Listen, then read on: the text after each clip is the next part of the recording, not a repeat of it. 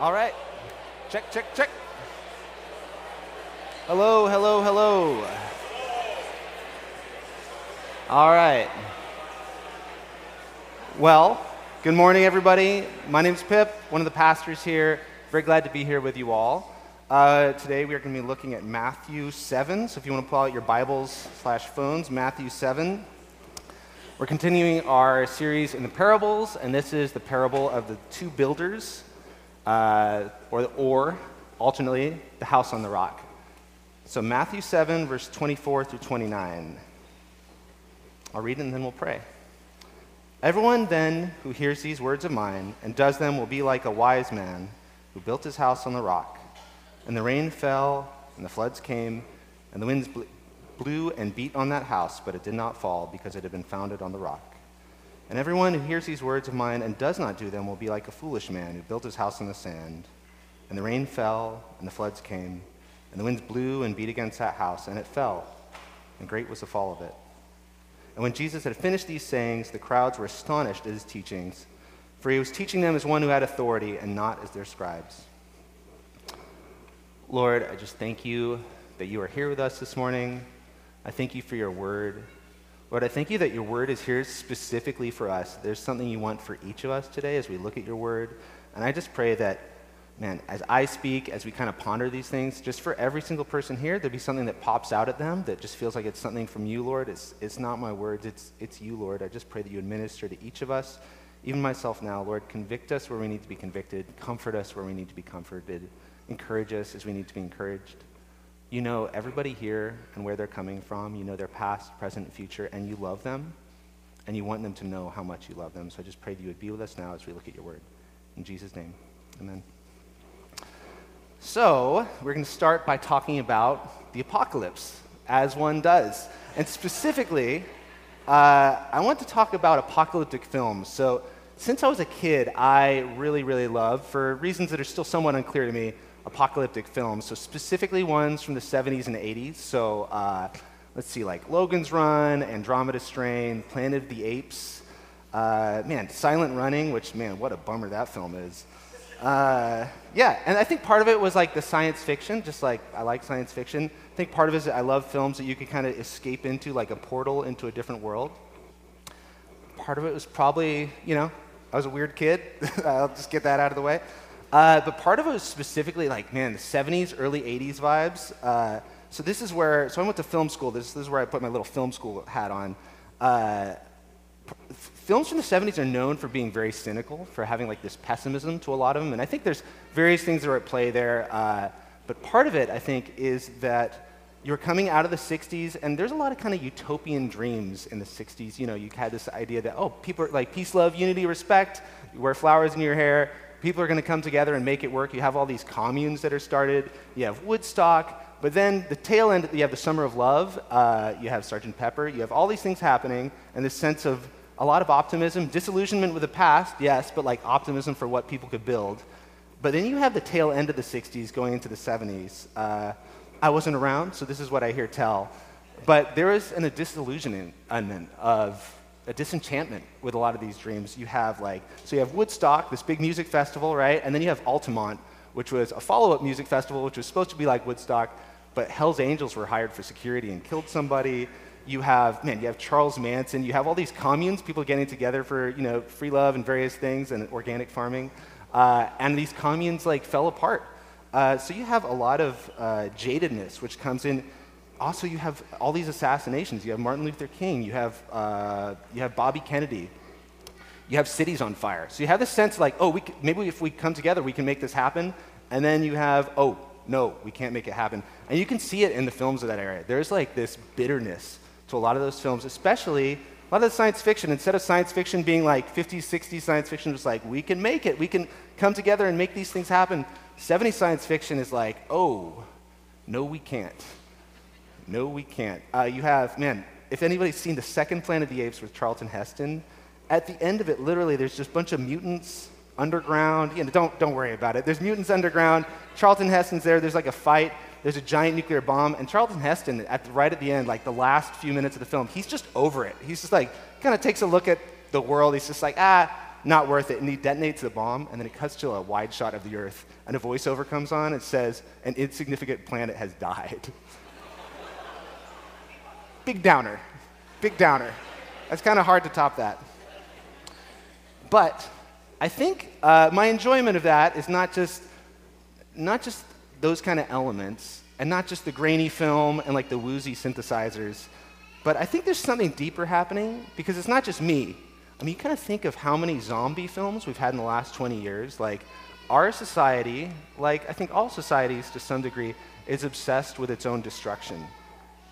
You think of all the zombie films, you think of just monster films. Like, since the dawn of cinema, think how many monster films there are where just like a creature's created and then trashes everything, and then it gets taken down.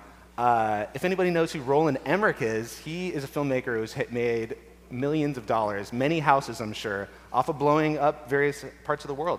Independence Day, Day After Tomorrow, Moonfall, which I guess is like the moon attacks the Earth. I'm a little unclear on that. Don't have to worry about it, though. And you think of Godzilla films, so there's a ton of Godzilla films, like, and all sorts of variations on it, all sorts of variations of giant weird creatures, moths, like all sorts of stuff destroying Japan. And you kind of think of Japan as a small, powerful but small island nation, one of whose primary cultural exports to the whole globe is films in which they just show themselves being destroyed. You kind of zoom out and you think, like, what's going on here? Why do people want to see an assortment of giant monsters like just tearing up cities over and over again? And this isn't just a modern thing. Across all sorts of cultures throughout time, there's an obsession in any given civilization. There's like stories of the end of that civilization. You kind of think, why would people pay for entertainment to see their world destroyed? And I think, you could have various theories on this, but my personal theory, my pet theory, which I'll trot out here, is that human beings innately long for apocalypse. It's built into us. We long to see it, even if we can't fully articulate why, because intuitively we know there's something truthful in it. We know there's something truthful in it. The Japanese novelist and long-distance runner, Haruki Murakami, he said, everyone deep in their hearts is waiting for the end of the world to come. And I think you look around in our city, there is a desire, I mean, we saw it in the last 2 years particularly, there's a desire for cleansing, for justice, for judgment, for truth. It's in the books we watch, the movies we read, reverse that. It's in our politics in a lot of ways. Man, and I think there's also just this feeling underneath for a lot of us, maybe I can't say for everybody, for a lot of us, this feeling waiting for the other shoe to drop. So do you remember the very start of the pandemic, so like March 2020, when the world shut down, there's this one specific week, I think it was a Wednesday, when coronavirus, you kind of been hearing about it, and then one specific Wednesday, like Tom Hanks announced he had COVID, the NBA, there was some announcement, and then President Trump had a press conference. It was all like in the space of an hour, and it was like, oh, this is happening. But I remember thinking it was a good idea, and it was not. I remember thinking it was a good idea, like, I'm gonna go on Reddit and see what people are saying is gonna happen. And Reddit's a message board where, a lot of crazy stuff happens. I remember looking at it, and it was dark. It was like all these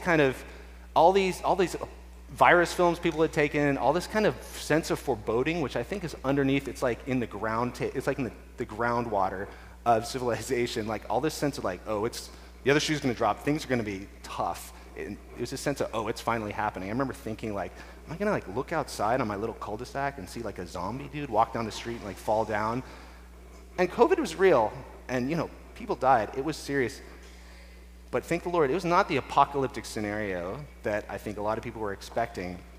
But it's interesting, I think you look at any given time in history, people always have this sense of like, something's gonna happen, like whether it's, the 70s and 80s, people growing up with a sense of like the Cold War, like the nuclear war was imminent, and we got pretty close to the nuclear war, which is kind of wild if you look into it. You think of, just all sorts of various scenarios of this is how it's going to go down. Peak oil, if you've ever looked into that, peak oil production, there's conspiracy theories around that. There's so many stories of like, things are going to crash and this is going to be how. But I think it's because underneath it taps into this feeling, for a lot of us, that the jig is going to be up one day, that we're living on borrowed time, that the way we're living, we can only play at this game for so long before the game will be over. We aren't at ease. We look around and we see the world, we see that so many things aren't right. Man, the last couple of weeks in the news, a lot of stuff that is not right. That we know just things happen that should not be, that break your heart. And I think deeper than that, we're not at ease within ourselves. I think in some subterranean way, whether we realize it or not, we realize we also deserve judgment. You know, the Bible says we have all sinned and fall short of the glory of God. And I think in our most vulnerable, honest moments, we see, that darkness that I see out there, it's in me too. And that's going to lead us to the beauty of the gospel, as we'll see later. But first, a little more about apocalypse. So the actual word comes from the Greek word for uncovering. So it's like to take the cover off something. So strictly speaking, an apocalypse, like that word, it means an unveiling of what's really going on, of what the reality is behind the appearance. And that's what this parable is about. Two houses, seemingly similar, but when the storm comes, when there's a shaking, there's an unveiling of what's beneath the surface, of what's really happening. So let's look at it a little more. This comes at the conclusion of Jesus' famous Sermon on the Mount, which traditionally took place on a site overlooking the Sea of Galilee. So think of like people hearing this and like looking at the sea, looking at the sand of the seashore as they're hearing about a house built on the sand. And Jesus is saying that everyone who hears his words, there's a really key phrase to think about, everyone who hears his words and does them will be like a wise man who built his house on the rock. Talks about rain falling, floods coming, winds blowing and beating against the house, but it did not fall because it had been founded on the rock. And everyone who hears them but does not do them is like a foolish man who built his house on the sand. And the same thing happens. The rain falls, the floods come, the winds blow and beat, and it fell, and great was the fall of it. And in a sense, we have right there, like in a little capsule image, a picture of all humanity. Jesus is saying there's only two options. There's only two options for a foundation. You can build your life on his words, or you ultimately experience a collapse. And that's sobering. What defines those foundations is how we respond to his words. I mean, I think it's really interesting that it says after this part of, at the end of the Sermon on the Mount, right after this parable, it says the crowds were astonished at Jesus' teaching, for he was teaching them as one who had authority and not as their scribes. So Jesus is speaking with authority, and he is saying that his words are actually the defining element of our lives and our ultimate destiny. Only one lasting foundation, his words. Everything else will pass away. Later in Matthew, he says, heaven and earth will pass away, but my words will not pass away. And I think it's worth pausing there and thinking, that is not what somebody says who, if they're just merely a good teacher or has some ideas for how to live or is just sharing some thoughts. That's what somebody says who's making some bold claims. That's what somebody says who is actually claiming to be God in control of the entire universe. And he's not telling us this because it's like some sort of power game, or he wants us to acknowledge, like, hey, you got to say I'm the king. Say it. It's not like that. He doesn't need to prove something. He's saying it because he wants us to have a lasting foundation. He doesn't want us to have a house that falls. So even right now as we're hearing these words, it's because he loves us that we're hearing it. It can feel very sobering, but it's for the purpose of healing. It's for the purpose of peace for us. And the question comes for each of us, including me, is what are you building on? What are you building on? A few weeks ago when Josh Wilder was here, he gave a shout out and did an impression of Bob Dylan singing Gotta Serve Somebody. I'm not going to do an impression because the video might get back to Bob Dylan somehow, and I don't want that. But he said Gotta Serve Somebody, and the song came out right after he became a Christian, late 70s. It says, it may be the devil or it may be a Lord, but you got to serve somebody. And he goes through a long list of people in various positions, high and low in society, and he keeps coming back to, you got to serve somebody. It may be the devil or it may be the Lord. And the one time that Bob Dylan was on Saturday Night Live, this is what I think of when I think of this song. He was on Saturday Night Live in 1979, his only appearance. And at that point, I think Saturday Night Live was a lot cooler and had more like legitimate countercultural credibility.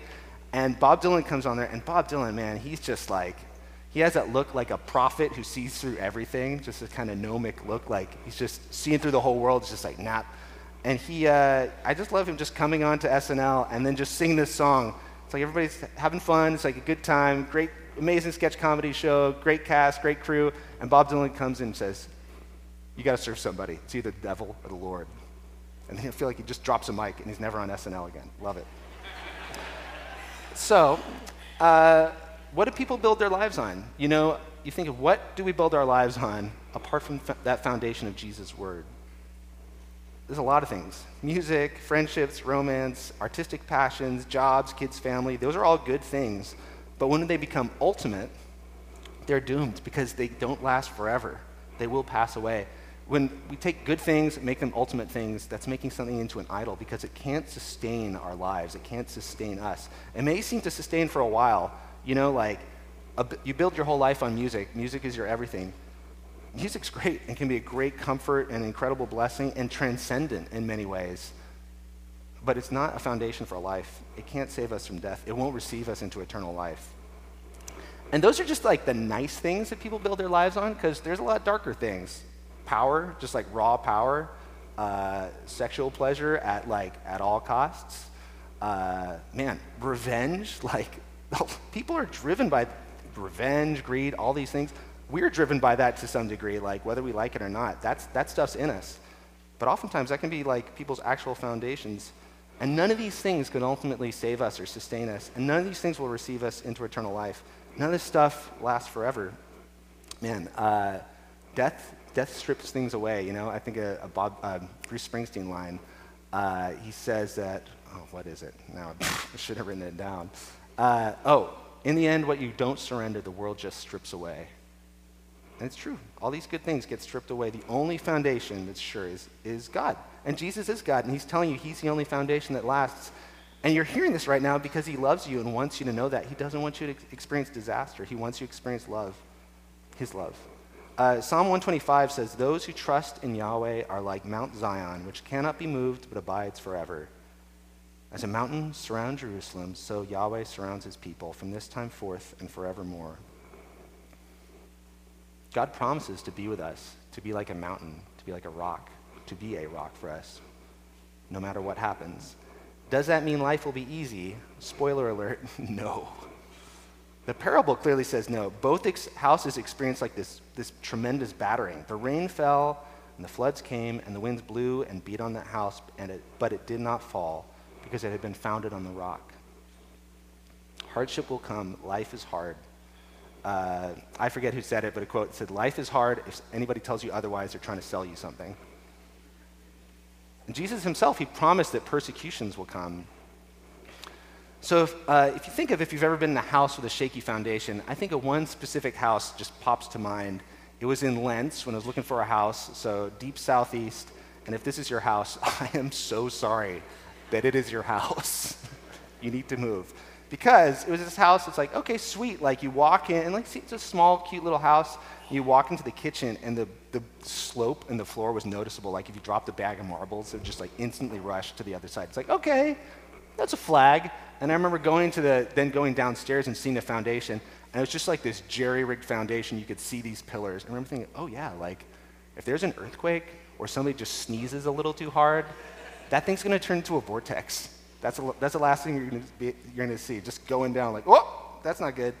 So sometimes the foundation, okay, it can be very obvious there's a messed up foundation, but I think a lot of times it's not noticeable. A bad foundation, you don't see it until shaking comes, until battering comes. And in this parable, there's similarity. It doesn't say that the two houses are actually, the houses themselves are built different. They're very similar.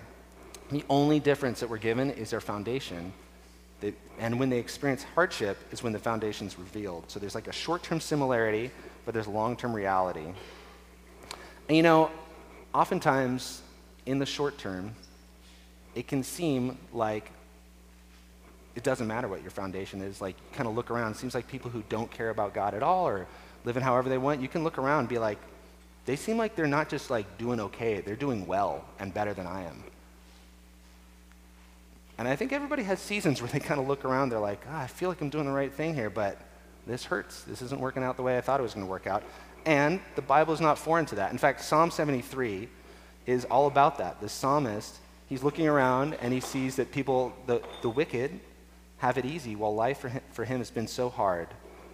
And he kind of just pours out his heart to God like, this stinks, this feels unfair, this feels like a wild imbalance. It feels like I'm doing the right thing and my life's just blowing up in my face, while I look around and see people are just doing whatever they want, and they're doing well. But then it says, but when I thought how to understand this, It seemed to me a wearisome task until I went into the sanctuary of God. Then I discerned their end. Truly, you set them in slippery places. You make them fall to ruin. How they are destroyed in a moment, swept away utterly by terrors. My flesh and my heart may fail, but God is the strength of my heart and my portion forever.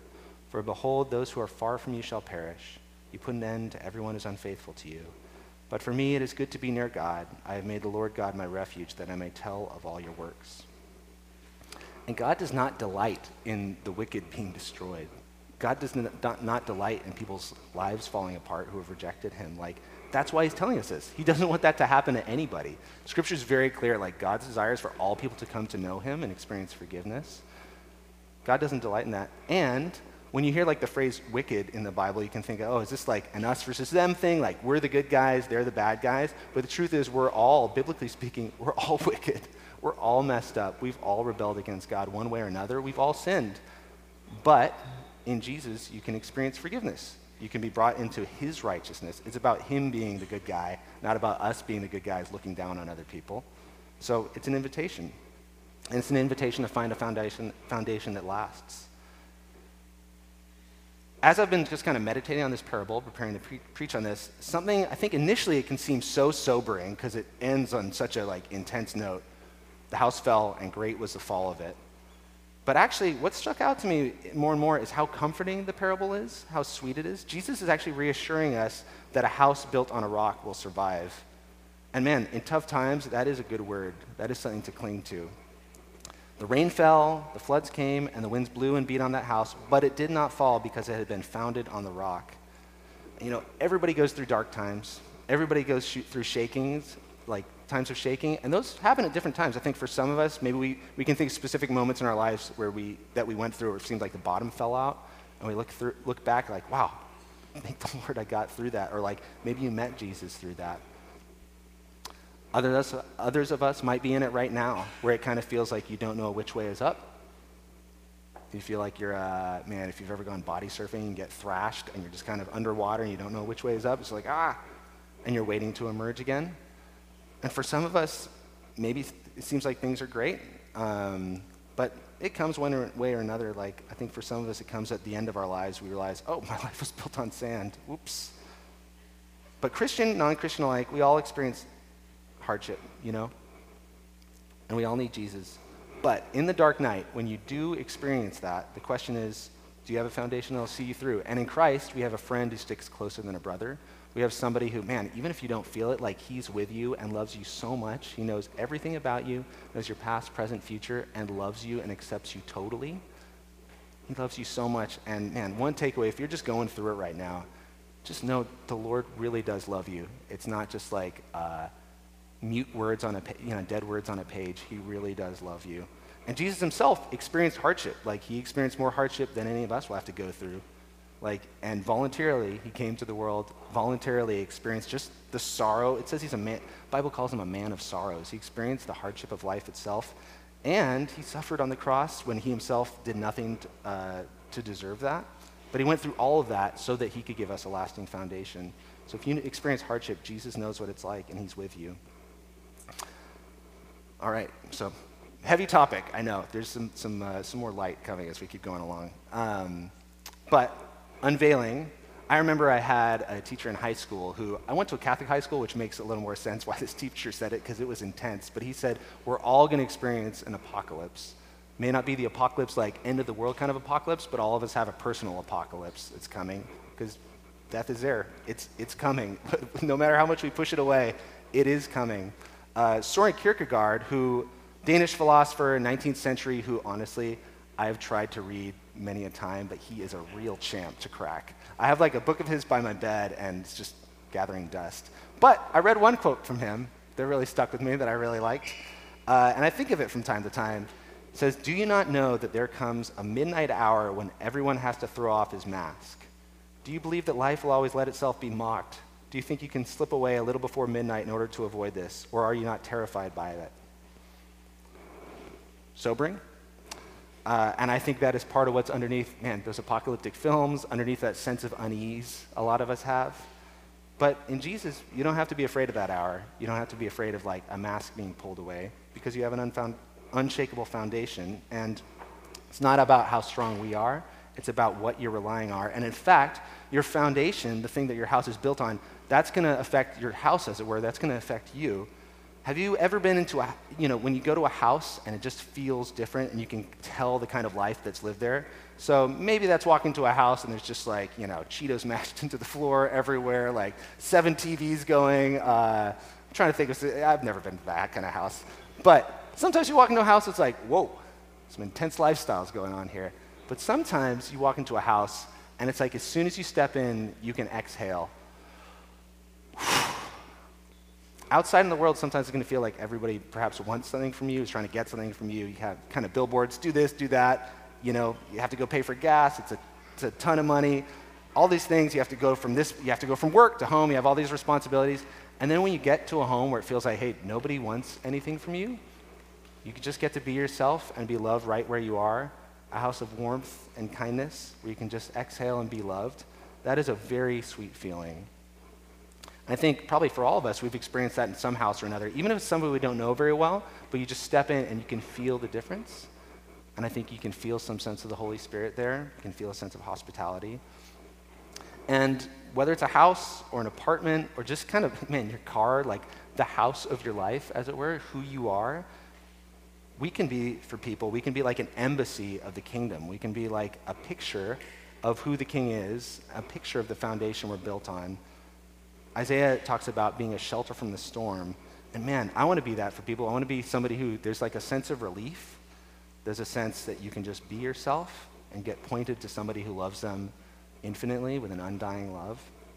Paul talks about being the aroma of Christ. I like the idea of having your life be like a fragrance people can't quite place, but it reminds them of what home is supposed to be like. The North African theologian, Augustine, who wrote City of God and Confessions is like an unbelievable book. It is an amazing book. He feels like, after reading it, I feel like he's like a buddy. I want to just give him a hug or a high five. I don't know if he'd be into that. But he wrote this book, City of God, and he talks about 2 cities kind of throughout history, the city of God and the city of man. The city of God is the one that's our home, and that's the city that lasts. And it's interesting to think about this parable and the idea of the city of God, city of man, to think of that kind of historically as well as just kind of the spiritual, like personal aspects of this we've been talking about. So when Jesus is speaking, delivering the Sermon on the Mount, you think of who was the king, who was the person who had all the worldly power that people would have been thinking about at the time, and it was Caesar. So Rome, at that time, Jesus, like Jerusalem, all the inhabitants thereof, like the inhabited world in general, was dominated by Rome. Rome had all this power amassed. Rome seemed, you've heard the phrase perhaps, eternal Rome. Rome seemed unshakable. You can't imagine a world without Rome at that time, I'd imagine. All that worldly power. And Jesus, by all appearances, most certainly did not. He was like an itinerant preacher from an oppressed people group, occupied Jerusalem, occupied Israel. But the early Christians, one of their phrases that was like comes up, it's in the Bible, and it was like kind of an early creed of sorts, is Jesus is Lord. Jesus is Lord. And you think about that, that would stand in direct contrast to what most people would think is true, which is Caesar is Lord. So it's interesting to think of Jesus versus Caesar, okay? Two people who said they were kings. How many people in this room right now are allegiant to Caesar? Don't raise your hand. That'd be very strange, but also kind of intriguing. I would want to talk with you afterwards. But right now, 2.8 billion people at least like sort of profess or claim some form of Christianity in the world. And actually it's the year 2022, Anno Domini, which means year of our Lord, which is marked by like the approximate birth of Christ, which is just wild. You think like, okay, Caesar was way up there in terms of worldly comparison, worldly power. Jesus is here, he says he is Lord. And then 2,000 years later, like we literally number time by his birth. Jesus is Lord and his foundation stands, and all the other foundations, no matter how like inscrutable and impenetrable and eternal they seem, all the other foundations crumble. So, we started with the idea that we long for apocalypse, talked about apocalyptic films, and the question is, so apocalypse, this kind of unveiling, will it ever come for the world? And the Bible's answer is a resounding yes. And that can sound terrifying, but it's actually good news. It's like really, really good news. So the book of Revelation at the end of your Bible, I think there may be understandably a reaction of like some fear around that book. One, it's hard to understand for sure. Two, it's intense. It's talking about intense things. It's talking about the end of the world, right? But actually, the way it ends is not, it doesn't end with this like dour, just kind of downer. Like, it doesn't end like Charlton Heston at the end of that second Planet of the Apes just blowing up the world and like, well, that's over. It doesn't end like that. It actually ends with a wedding. And in fact, the Bible, it's wild. It's bookended by weddings. It begins with a wedding in a garden, God presiding over the first marriage between Adam and Eve. And it ends with what's called the marriage supper of the Lamb, which is Christ and the church coming together with a new heavens and a new earth. So Revelation 21, I'm going to read a little bit from that.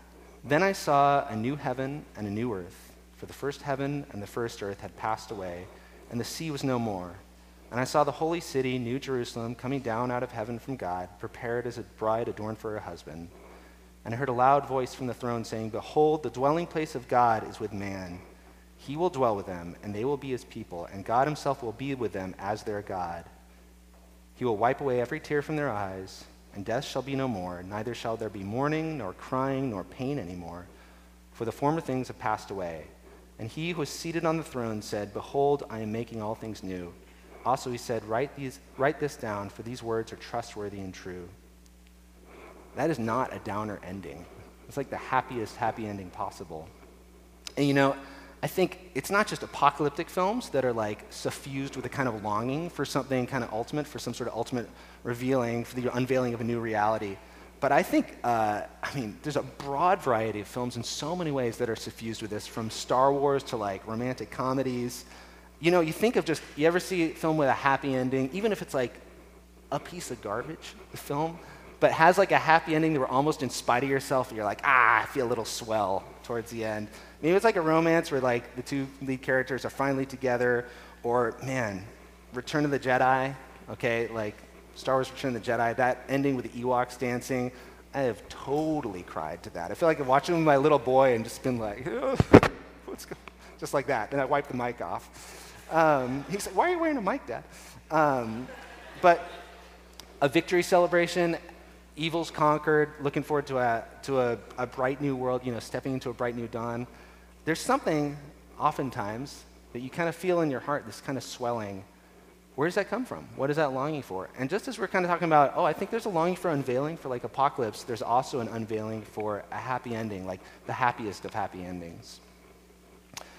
And the Bible actually says, we're talking about the ending of marriage, or like the marital ending of Revelation, and you think of just like rom-coms like ending with a marriage, but the Bible actually explicitly says that marriage is a pointer to something even better, Christ and the church, which is what the Bible ends with. Just the idea of like Jesus' second coming, like the church is talked about as his bride, and Jesus' second coming is Christ coming to be joined with his bride, and we get to live life with him, which is beautiful. So Jesus' second coming, I think, so 70s and 80s, I think in Christian culture in many ways, there was a lot of emphasis on end times, and specifically like placing certain dates on it, or you had like prophecy charts and stuff. You had, I think a lot of people who grew up in that felt like, that's kind of intense. I love Jesus, but I don't really want to talk about that or think about that too much, because it felt like there was like, people went overboard.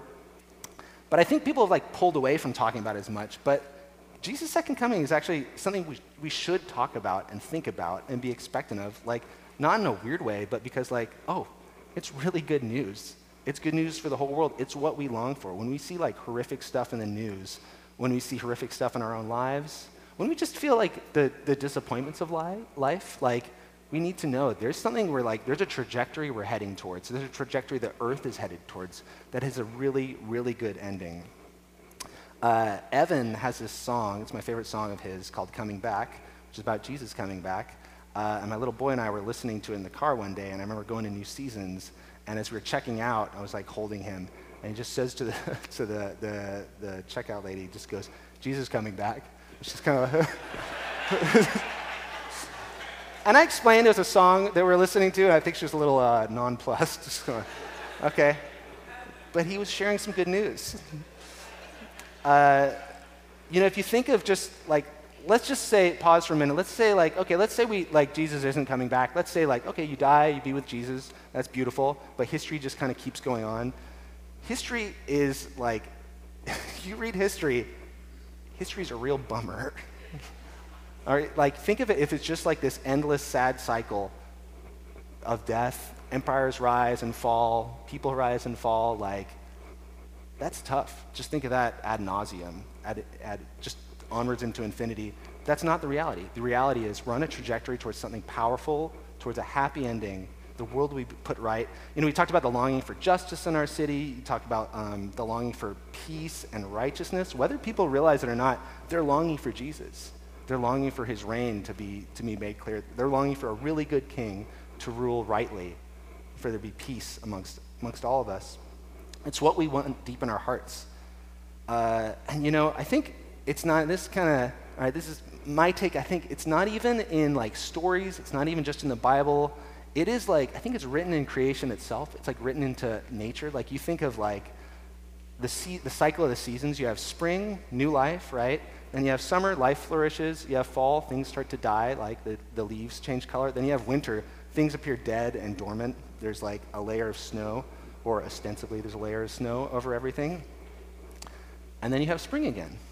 You have new life rising out of that, rising out of seeming death. And at the end of the Bible, it depicts a resurrection, the way Jesus was resurrected. You see a resurrection of creation itself in a sense. Romans 8 says that creation is longing for this kind of revelation, for the revelation of the sons of God. And Revelation ends with not with death, not with just judgment. God puts a stop to all the evil things, and that's it. But it ends with the world, in a sense, being resurrected to new life, to eternal life. And I think of Josh, but Josh says many a time, the best is yet to come. And if you're a Christian, the best is yet to come. And if you're not a Christian, you're invited to experience that the best is yet to come. It is an open invitation, an invitation in which there's no fear for the future, because there's no fear of judgment. Seeing God's face is a good thing, will be a sweet thing, a celebratory thing. Jesus has prepared a home for us. And he actually says, in John, he says, "In my Father's house are many rooms. If it were not so, would I have told you that I go to prepare a place for you? And if I go and prepare a place for you, I will come again and will take you to myself, that where I am, you may be also." That is a sweet invitation. It's not about us building our own home.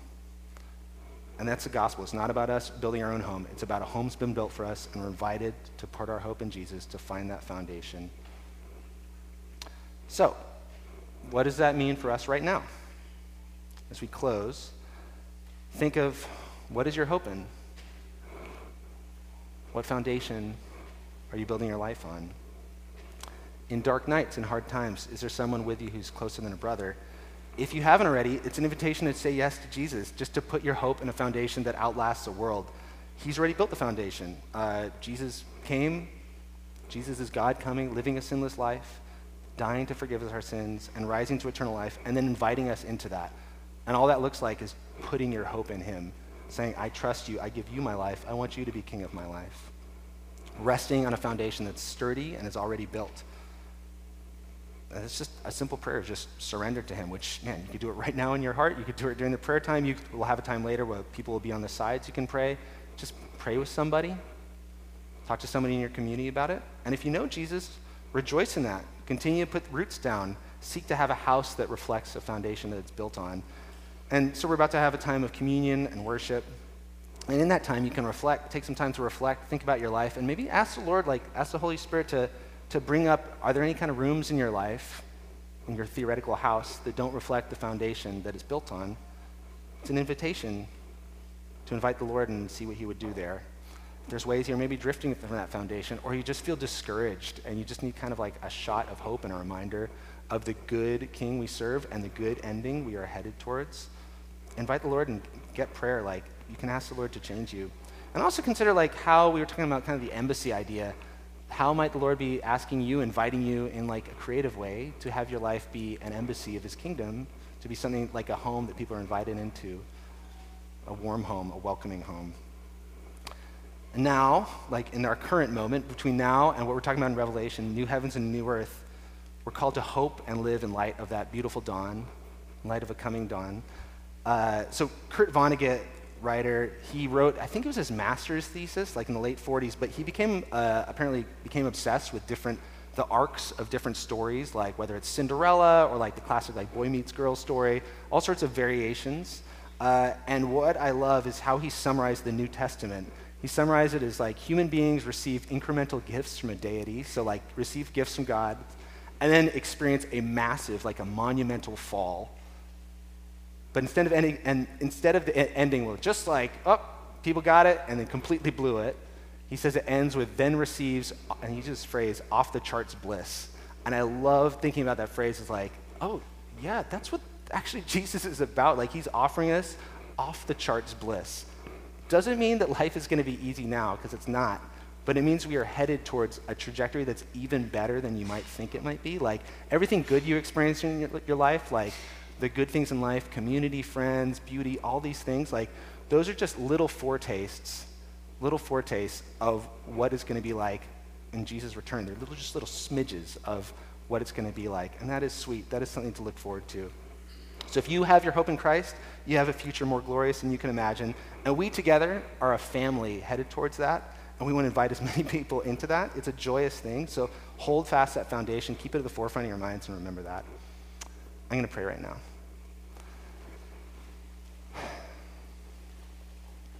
Lord, I just thank you that you are kind. And Lord, your words, even when you have a hard word, which there's like a sobering reality to this parable. There's a sobering reality of thinking of the end of things, thinking of collapse. But the reason you bring it up is not to hurt us. It's to invite us into a hopeful reality. Lord, it's to invite us to build a foundation that will last. Lord, I just thank you that you are so good, and for every single person here, I just pray even in their hearts right now, you'd be working just a sense of your love for them, that you are drawing them towards yourself. Jesus, thank you that you didn't come to earth to browbeat us or to tell us about the things we're doing wrong and just leave it there. You came to invite us to come to know you, to be part of a beautiful victory celebration, Lord, at the end of all things. Lord, you are kind, and I just pray that people today, perhaps they hear that and they feel like, I don't know if he's kind. I don't know if I can trust him. Lord, speak to that. You are trustworthy. You love them more than they love themselves. You love me more than I love myself, Lord. You are so good. So just pray, even now, people feel a tug, maybe a tug towards just giving their lives to you, that they would do so. Lord, they would invite you in, just say, Jesus, I'm a sinner. I need you. I'm messed up. Thank you for loving me. I put my hope in you. Show me how to live. It's simple, Lord. I thank you for the simplicity of that invitation. And Lord, for some of us, for the rest of us who are just listening, and perhaps there's particular things you're putting your finger on right now, Holy Spirit, things in our heart which we aren't building on the right foundation, or we're getting kind of lost in the midst of things, Lord, just bring to our minds a reality of who you are, the reality of your foundation. Guide us in that. You are a kind Father, and I just thank you for your love. I thank you for these people. I thank you for your word. In Jesus' name, amen. Hey friends, this is Russ Lacey, one of the pastors here at Door of Hope Southeast. Thanks for listening to this teaching. We always want to encourage you to give to your local church and would never want to supplant that. But if you're a regular listener and would like to help our church as we seek to point people to Jesus and minister here in the city of Portland, we'd welcome your prayers and financial support. Just head over to doorofhopepdx.org and click Give from the menu bar. May God bless you